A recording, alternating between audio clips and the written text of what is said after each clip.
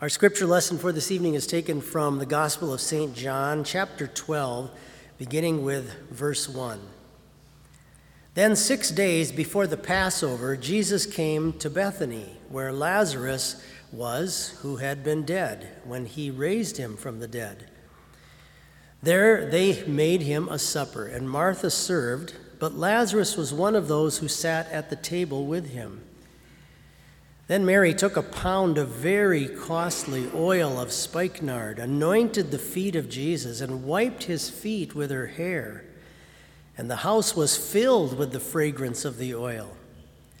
Then one of his disciples, Judas Iscariot, Simon's son, who would betray him, said, "Why was this fragrant oil not sold for 300 denarii and given to the poor?"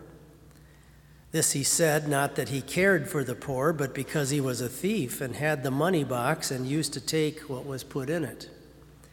Then Jesus said, "Let her alone. She has kept this for the day of my burial. For the poor you have with you always, but me you do not have always." These are your words. They are your truth, Heavenly Father. We pray that you would strengthen our faith through them. Amen. One of my seminary professors often made the comment in class that if you look at the ministry of Jesus in the Gospels, the women around Jesus seem to be paying more attention than the men. Shouldn't surprise us, right? But the women seem to be paying more attention than the men. They seem to be a little more clued in to what Jesus is talking about with his upcoming death and his resurrection. And one of the texts I remember him commenting on about that is this very one in front of us. It's a very interesting scene. It takes place the night before Jesus enters Jerusalem, his triumphal entry, if you remember, on the donkey. And the town of Bethany was just outside of Jerusalem, not too far away. And this was a place where Jesus would often go to relax. And there was a family there, Mary, Martha, and Lazarus, that he knew. And while being a guest there, a number of stories are recorded for us in the Bible, but there's this precious one where Mary takes this very, very costly ointment. The Greek underlines how expensive it is. Very, very costly ointment. And now anoints Jesus with it. It's a spikenard. It's something made from the root of a plant that grows up in the mountains in Nepal and China and in India. It's a very, very rare thing. And she purchased this expensive ointment, and some think it may have been for the burial of her brother Lazarus, whom Jesus had raised back to life from the dead, of course. And what's interesting at this scene is here you have this family and Lazarus sitting there, who has been raised back to life, and Jesus is there with maybe a few of his disciples, and Judas happens to be sitting there. And think about the situation with Judas for a moment. He has witnessed the miracle of a resurrection, not just with Lazarus, but with other individuals. He has witnessed Jesus performing amazing miracles in the time that he's been with them. And yet here he sits at the table, and the Holy Spirit gives us insight into his heart, and he's just thinking about money. He's just thinking about the money that he's supposed to be taking care of, but apparently has been taking some for himself. And it shows something to us about all of us, even those of us who, by God's grace, have been blessed to be around Christ our whole life through his word and everything.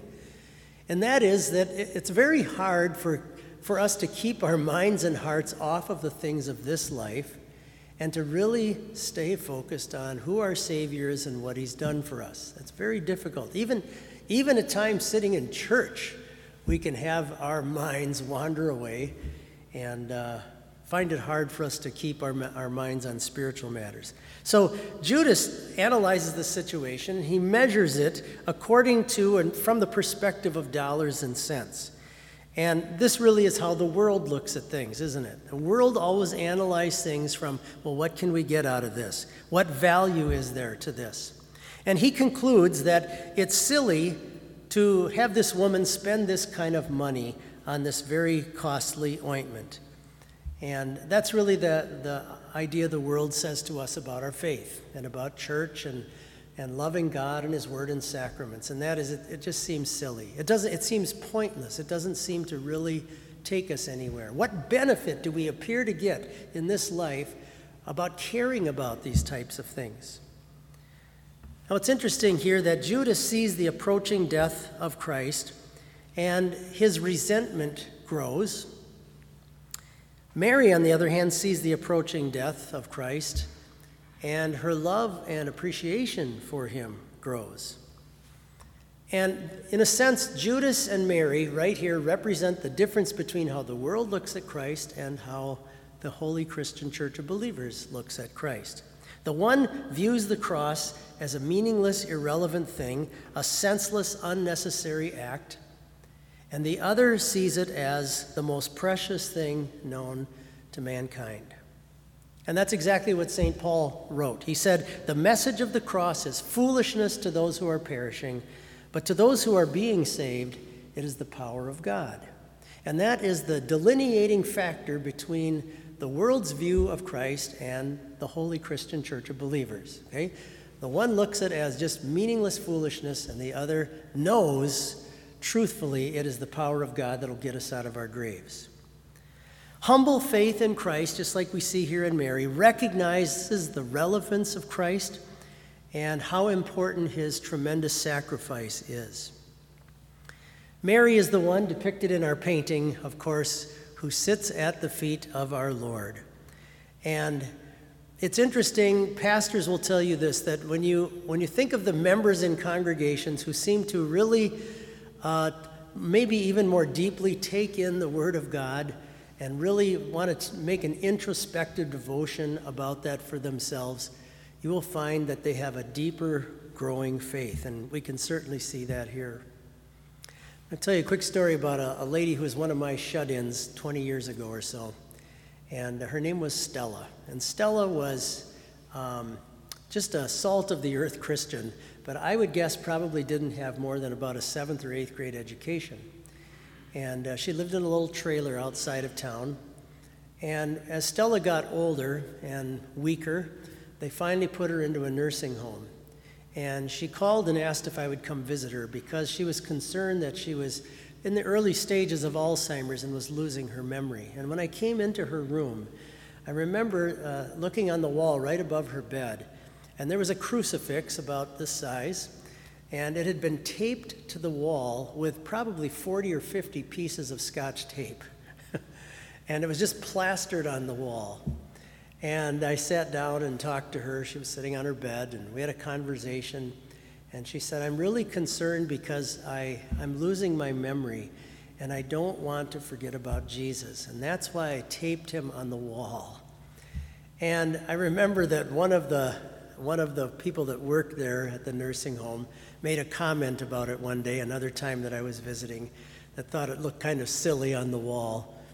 And I thought, that's the most beautiful piece of art I've ever seen, that the heart of a believer doesn't want to forget Christ and wants to plaster with Scotch tape on her wall an image of her Redeemer. When you and I, through God's grace, by faith, come to truly understand the significance of what our Savior has done for us, how necessary it really was for him to have to die to pay for all of our sins and wipe them away as he's done.